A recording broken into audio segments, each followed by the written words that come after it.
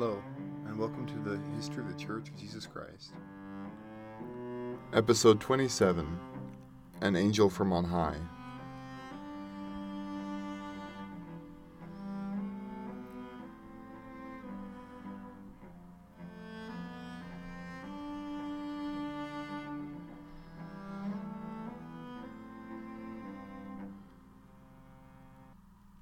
"14-year-old Joseph Smith Jr. found himself lying on his back in a forest not far from his home.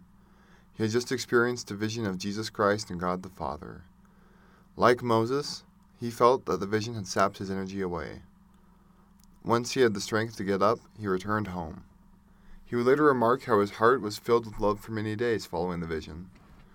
But today he would stumble into the kitchen, his mother, Lucy, alarmed by how weak and tired he looked. She asked him if he was okay. He said, quote, "Never mind, all is well. I am well off enough." And then he added, "I have learned for myself that Presbyterianism is not true." End quote. It is unclear if he then revealed to his mother everything that happened. Eventually he did tell his family of the glorious vision he had seen in the grove. His brother William affirmed, quote, "We all had the most implicit confidence in what he said. He was a truthful boy. Father and mother believed him. Why should not the children?" End quote. Joseph's question of which church to join was answered by the first vision, but few that heard of the vision believed it had actually occurred. Joseph said in his history, quote, "I soon found, however, that my telling the story had excited a great deal of prejudice against me among the professors of religion, and was the cause of great persecution, which continued to increase." End quote. William, in his testimony published in 1894, said, quote, "We never knew we were bad folks until Joseph told his vision. We were considered respectable till then, but at once people began to circulate falsehoods and stories in a wonderful way." End quote.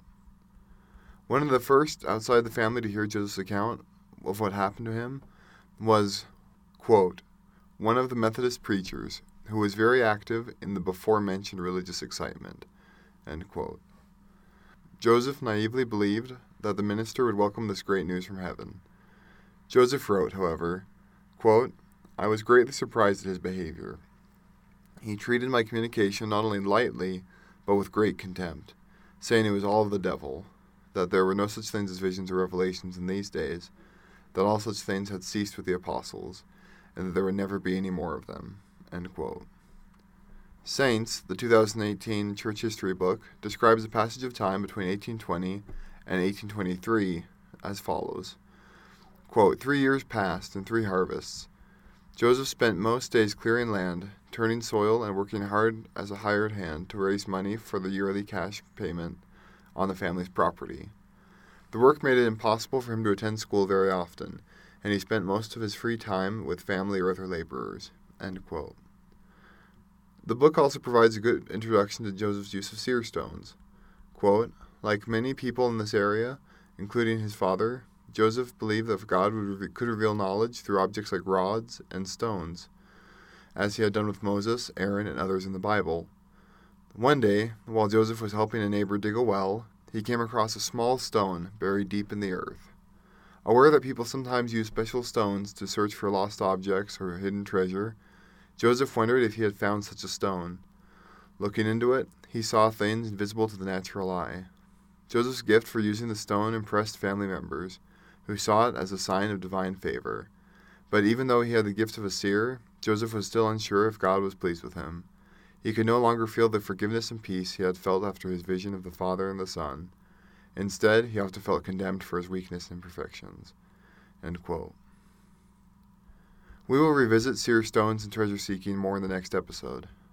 Joseph no doubt wished he could have another vision. If anything, so that he could feel the love of God that surrounded him during the days which followed the first vision. He may have asked for some kind of confirmation of the truths he had learned, or maybe he sought a continuation of the visions. Perhaps he gave up on a second vision by 1823.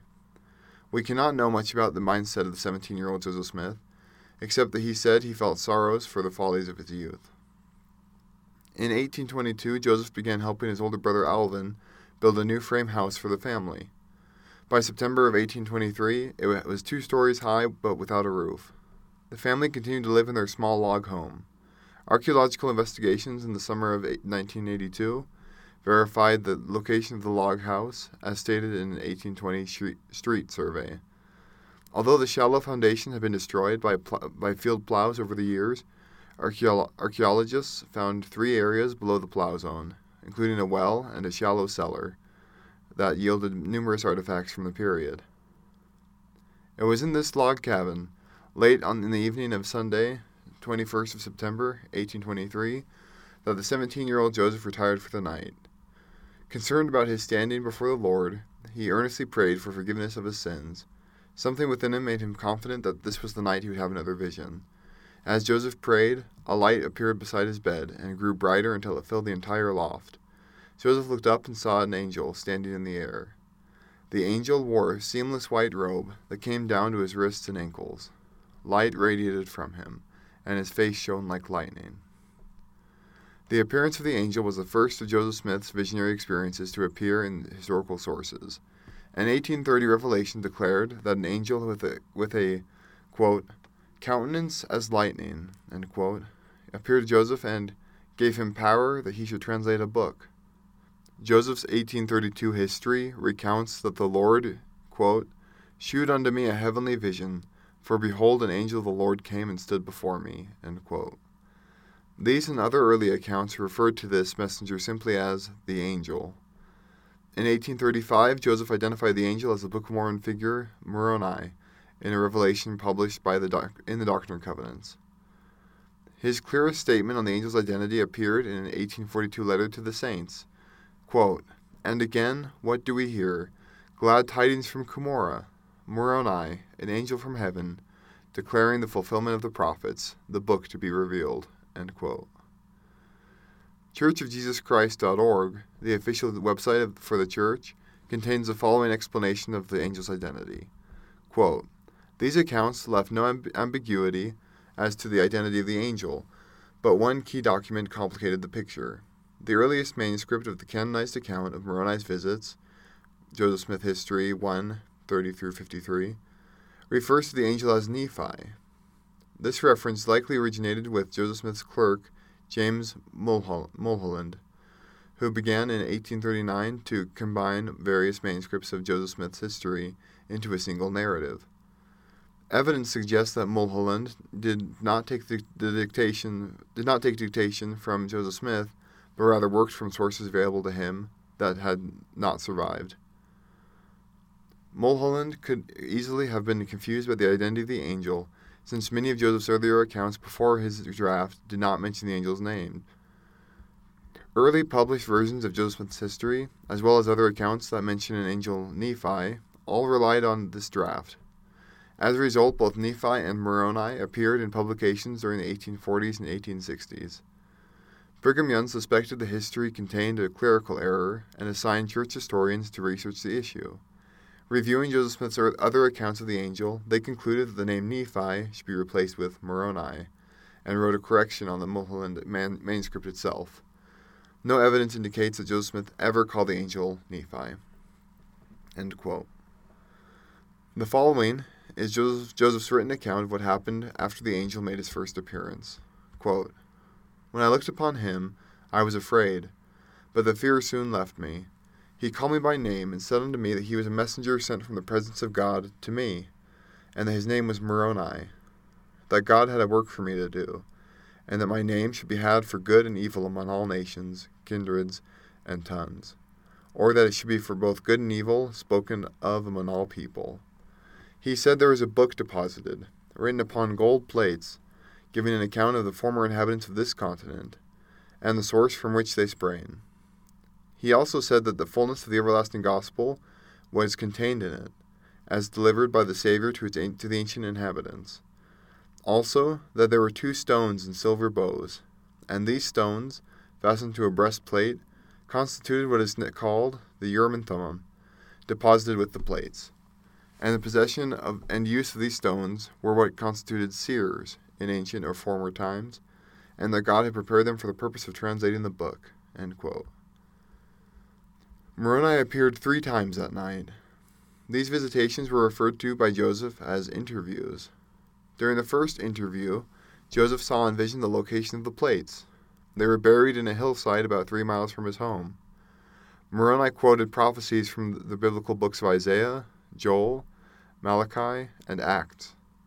The Lord was coming, he explained, and the human family would not fulfill the purpose of their creation until God's ancient covenant was renewed first. Moroni said that God had chosen Joseph to renew the covenant, and that if he chose to be faithful to God's commands, he would be the one to reveal the record on the plates. In the second visit, Joseph was told of judgments which were coming upon the earth. At the end of the third visit, Moroni warned Joseph that Satan would try to tempt him to get the plates for their temporal value because of his family's poverty. Moroni directed 17-year-old Joseph that he was to have only one purpose for obtaining the plates, and that was to glorify God. Only one motive should influence him, and that was to build God's kingdom. Now, Joseph, beware, he said. When you go to get the plates, your mind will be filled with darkness, and all manner of evil will rush into your mind to prevent you from keeping the commandments of God. Directing Joseph to someone who would support him, Moroni urged him to tell his father about his visions. Joseph's interviews with Moroni occupied most of the night, for at the end of the third visit, he heard a rooster crow. Morning had come, and he had spent the whole night wide awake, speaking with the angel Moroni. Joseph got up with his brothers to start the day's work, but Joseph was not only exhausted from experiencing an all-night vision, but he didn't get any sleep. Alvin noticed his little brother wasn't working as fast and stopped often. He reminded his brother that they needed to keep working or else they couldn't finish everything. Later, Joseph Smith Sr. noticed his son was becoming sickly and weak from lack of sleep. He told Joseph Jr. to go home and get some rest. Joseph complied. As he was crossing a fence on his way home, Joseph collapsed, and Moroni, the same angel as before, appeared and told him to return to his father and tell him about the nighttime visions. Joseph Sr. did, after all, believe in visions. Joseph Sr. wept when his son told him about the angel and his message. Quote, "It was a vision from God," he said. "Attend to it." End quote. Saints describes what Joseph did next. Quote, "Joseph thought about the plates as he walked. Even though he knew they were sacred, it was hard for him to resist wondering how much they were worth. He had heard tales of hidden treasures protected by guardian spirits, but Moroni and the plates he described were different from these stories. Moroni was a heavenly messenger appointed by God to deliver the record safely to his chosen seer, and the plates were valuable not because they were gold, but because they witnessed of Jesus Christ. Still, Joseph could not help thinking that now he knew exactly where to find enough treasure to free his family from poverty. Arriving at the hill, Joseph located the place he had seen in the vision, and began digging at the base of the rock until its edges were clear. He then found a large tree branch and used it as a lever to raise the stone and heave it aside. Beneath the boulder was a box, its walls and base made of stone. Looking inside, Joseph saw the gold plates, seer stones, and breastplate. The plates were covered with ancient writing, and bound together on one side by 3 rings. Each plate was about 6 inches wide, 8 inches long, and thin. A portion of the plates also appeared to be sealed, so no one could read it. Astonished, Joseph wondered again how much the plates were worth. He reached for them, and felt a shock pulse through him. He jerked his hand back, but then reached for the plates twice more, and was shocked each time. Why can I not obtain this book?" he cried out. "Because you have not kept the commandments of the Lord," said a voice nearby. Joseph turned and saw Moroni. At once the message from the night before flooded his mind, and he understood that he had forgotten the record's true purpose. He started to pray, and his mind and soul awoke to the Holy Spirit. "Look," Moroni commanded. Another vision unfolded before Joseph, and he saw Satan surrounded by his numberless host. "This is shown, the good and the evil, the holy and the impure, the glory of God and the power of darkness," the angel declared, "that ye may know hereafter the 2 powers and never be influenced or overcome by that wicked one." End quote. He instructed Joseph to purify his heart and strengthen his mind to receive the record. If ever these sacred things are obtained, they must be by prayer and faithfulness in obeying the Lord, Moroni explained. They are not deposited here for the sake of accumulating gain and wealth for the glory of this world. They were sealed by the prayer of faith. Joseph asked when he could have the plates. The 22nd day of September next, Moroni said, if you bring the right person with you. When Joseph asked Moroni who that person should be, the angel revealed it to be Alvin, Joseph's oldest brother. After hearing this, Joseph turned around and started his way back home. Moroni has a special place in the culture of the Church of Jesus Christ. He was the last to write in the gold plates that contained the Book of Mormon, and he was the last known prophet in the ancient Church of Jesus Christ, having died sometime after AD 421. It was probably for this reason that he was chosen by God to guide and even act as a sort of angelic mentor to the teenager who would become the next prophet. Though Joseph was an imperfect person, with all the follies of youth, he was well on his way to becoming the first prophet of modern times, the times that would be called the last dispensation. Moroni is seen as the one who passed the torch to Joseph Smith. Thus he is highly regarded. The book of Revelation, chapter 14, reads, quote, And I saw another angel fly in the midst of heaven, having the everlasting gospel to preach unto them that dwell on the earth, and to every nation, kindred, and tongue, and people, saying with a loud voice, Fear God, and give glory to him, for the hour of his judgment is come, and worship him that made heaven, and earth, and the sea, and the fountains of water. End quote. Moroni's appearance came to symbolize the restoration, and statues of the angel Moroni now grace the spires of most Latter-day Saint temples. These statues had their precedent in 1892, when more than 50,000 saints gathered to witness the laying of the capstone on the Salt Lake Temple. During the ceremony, President Wilford Woodruff activated an electrical switch, and a machine lowered the granite capstone into place. Later that day, workers installed a gold-leafed copper statue of an angel on the tallest spire. Though some identified the angel as Gabriel and others as the angel flying in the midst of heaven, referenced in Revelation 14:6, almost all Latter-day Saints since the capstone ceremony have identified the statue as the angel Moroni. The appearance of Moroni, like the first vision, is celebrated in music and art. I am especially fond of one hymn in particular, whose text was written by Parley P. Pratt, a prominent figure in the early history of the Church. It is called An Angel from on High. And with that, we will end today's episode, as Joseph made his way home from the hill later called Cumorah, after a Book of Mormon location.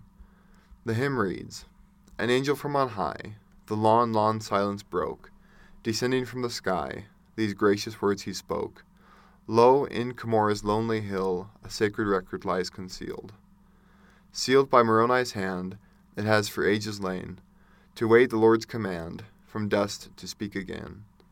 It shall again to light come forth, to usher in Christ's reign on earth. It speaks of Joseph's seed, and makes the remnant known, of nations long since dead, who once had dwelt alone. The fullness of the gospel, too, its pages will reveal to view. The time is now fulfilled, the long-expected day. Let earth obedience yield, and darkness flee away. Remove the seals, be wide unfurled, its light and glory to the world. Lo, Israel filled with joy shall now be gathered home, their wealth and means employ to build Jerusalem, while Zion shall arise and shine, and fill the earth with truth divine. Thanks for listening.